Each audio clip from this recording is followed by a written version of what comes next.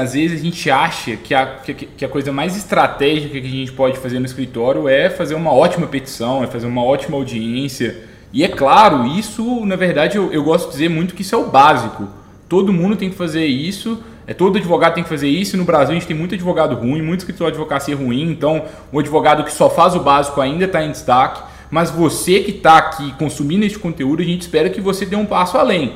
Além de fazer esse básico bem feito, pense também em outras áreas do seu escritório, pense no seu escritório de uma forma mais estratégica.